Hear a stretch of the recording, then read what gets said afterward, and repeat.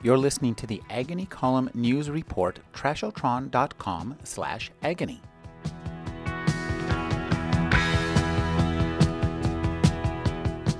At the center of Lawrence Wright's Going Clear, Scientology, Hollywood, and the Prison of Belief is L. Ron Hubbard, who started his life as a writer of pulp fiction, but soon set forth on the path that led him to create Scientology.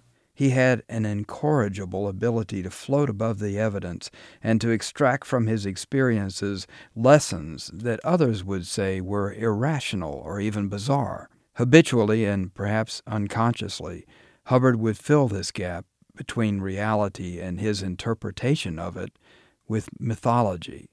This was the source of what some call his genius and others call his insanity. Wright's book covers over 100 years of history and offers a succinct vision of the esoteric world of Scientology. To make the complicated story comprehensible, Wright keeps his focus on two factors.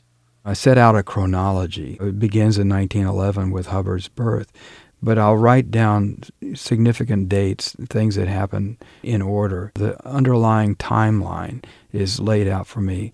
I highlight scenes that I think will be key in the telling of the story. My theory is that the two vital elements in telling a story in a compelling manner are characters and scenes. If you have great scenes, and you have great characters, then you're going to have a great book. When Hubbard wrote the book that became the foundation of Scientology, he believed that he had made a unique scientific discovery. He sent the manuscript off to the American Psychiatric and American Psychological Associations with the idea that they were going to hail him as a new powerful innovator, a kind of new Freud. They looked at this book with absolute puzzlement. It was to them psychological folk art. They couldn't make heads or tails of it, and they ridiculed it, and he never forgave the mental health establishment. After that, he said the source of terrorism and plague and wars and famine is all the psychiatrists who are behind all this.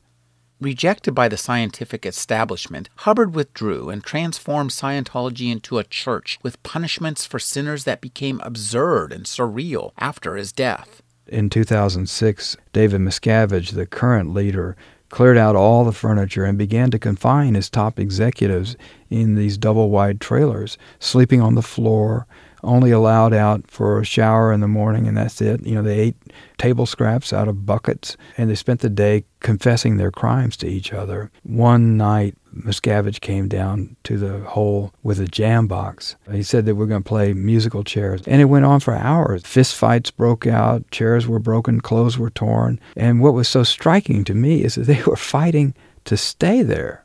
The paranoia within the church was based on its own actions, including the historic Operation Snow White. The idea was that Scientologists would infiltrate branches of the American government, the FBI, the Justice Department, the IRS, Food and Drug Administration, and newspapers such as the Washington Post and the mental health associations, and even foreign governments, Germany and other countries. More than 5,000 Scientologists were deployed in this exercise. It was certainly the largest infiltration of the American government by any organization in our history. Lawrence Wright's Going Clear, Scientology, Hollywood, and the Prison of Belief tells an intense story with compelling characters who clearly redefine the notion of larger than life. With time to read, I'm Rick Kleffel. Find out more at agonycolumn.com.